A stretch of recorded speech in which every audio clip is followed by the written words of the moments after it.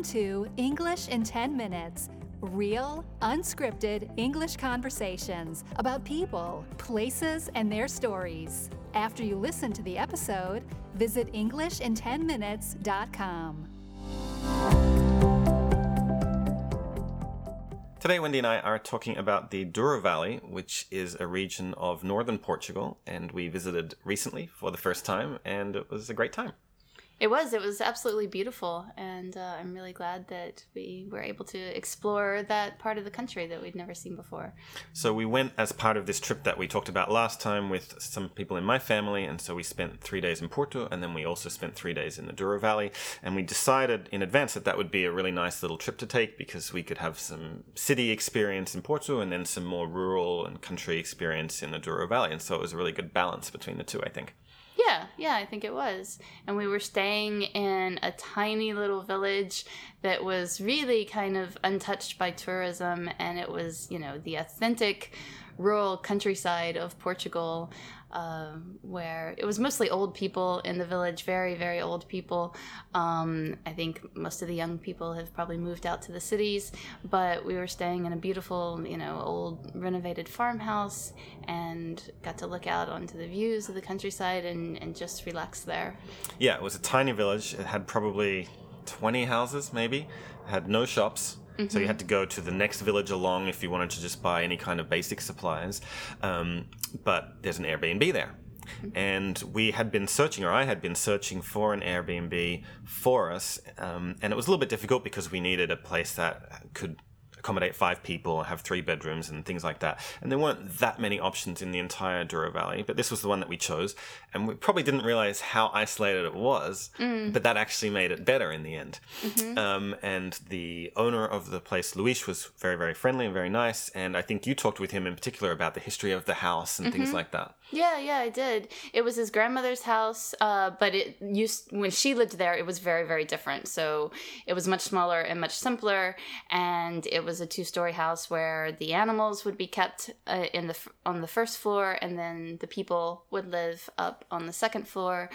So very, very rustic, and it was completely renovated. Well, first his mother renovated it, but it was still a very small, I think, basically like a little 1-room apartment. And he would stay there maybe overnight if he was out on a cycling trip or something like that, but it wasn't really a place where you could live. And then he just completely renovated it and expanded it. So now it's a 3-bedroom apartment and, very comfortable, has lots of amenities. But you also, when you're staying there, you still feel like you're, living in the countryside. You're not in some resort or hotel or anything like that. No, not at all. And there was a fireplace, and it was a little bit chilly up in the mountains. So even though it was May, we put the fire on every night, and that was really nice. We cooked every night because there weren't really any restaurants in the area, and so that was a fun thing to do as well. And so it was a great little base. Actually, it was quite a way north of the Douro River. And so it was right near this national park, which is quite different in landscape. It's quite a dramatic difference. It was very rocky and mountainous with pine trees and things like that. And then if you just go a little bit further south, once you get towards the river, that's when you get into the vineyards and the sort of rolling hills and things like that. And so it was really interesting to see that contrast in the landscape.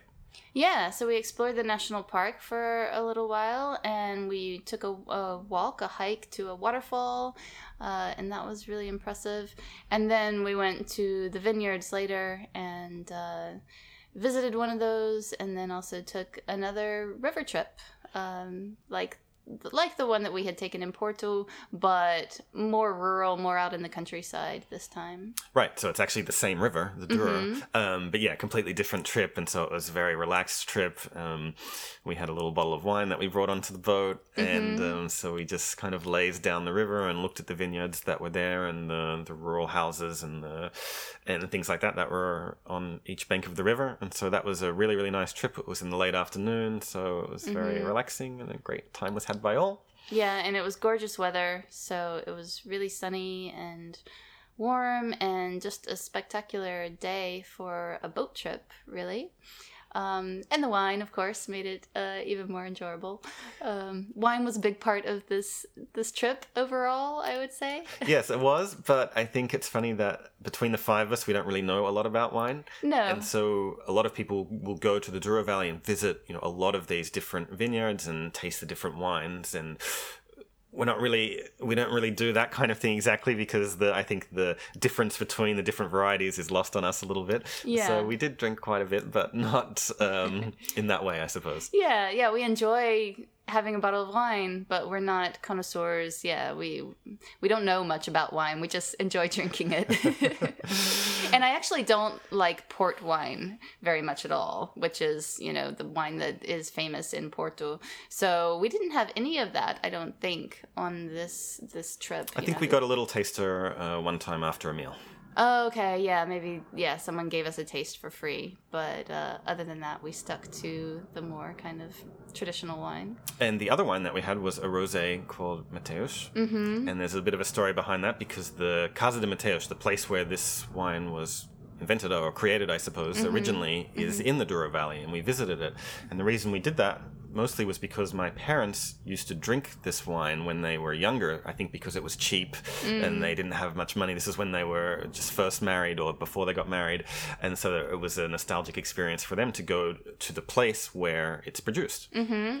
Because the image on the bottle is actually the image of, the house, the estate that we visited. So I think that was fun for them to actually, be inside that whole landscape, that image that they were so familiar with.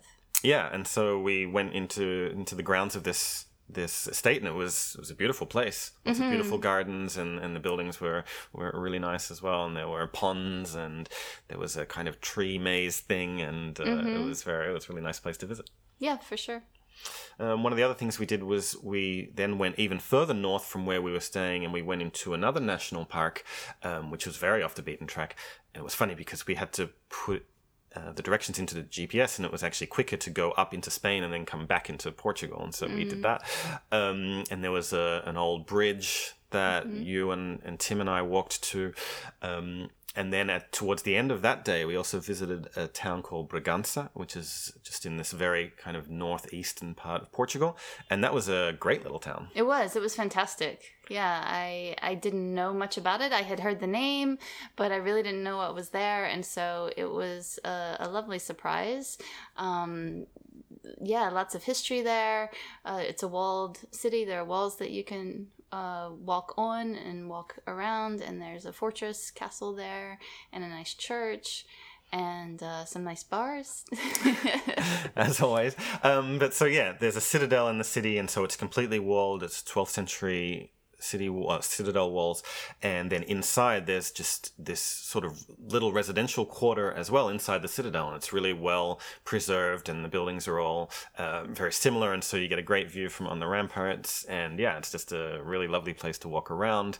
We had spent a great couple of hours there, and everybody really enjoyed it. And then we had a glass of cider at one of the aforementioned bars, and that was nice as well. So we decided to deviate from our usual glass of wine, and we had a glass of cider instead. I think because it was quite warm and we were all a bit hot and wanted something cooling and refreshing.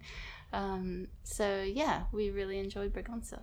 And so it was just one of these places in the Douro Valley that we really liked. So I guess when we decided to go there, we thought, okay, you just go there for the wine, and that's pretty much all that there is. Mm-hmm. And I think Tim said, I hope we get to do other things other than going to these vineyards, and we did. And so it's a great place because there's a lot of different things you can do if you have your own transportation, which we did. And you can see historic little towns and cities. You can see national parks where you can go hiking. You can go to the vineyards. You can do your river trips. So it's a great area to explore. Yeah, and you can even do a much longer river trip. They have, I think, overnight trips where you could go for maybe 2 days or 3 days and spend that whole time on the river, which would also be a great way to explore the area. All right, well, maybe we'll do that next time. Maybe.